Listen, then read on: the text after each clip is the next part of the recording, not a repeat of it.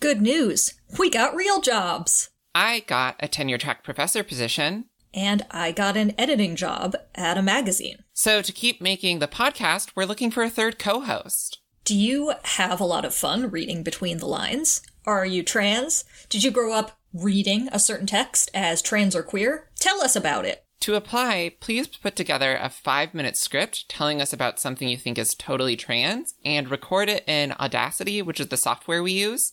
It doesn't have to sound flawless or even great. We just want to get a sense of your storytelling and editing, and we're going to post a link to some directions in the notes for this trailer announcement thing.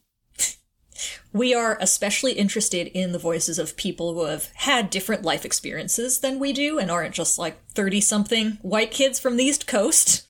So trans and non-binary folks of color and people with intersectional identities are strongly encouraged to apply. We will be paying a third of the podcast's profits, which is not a lot of money right now, but it is money, and hopefully it'll become more money eventually.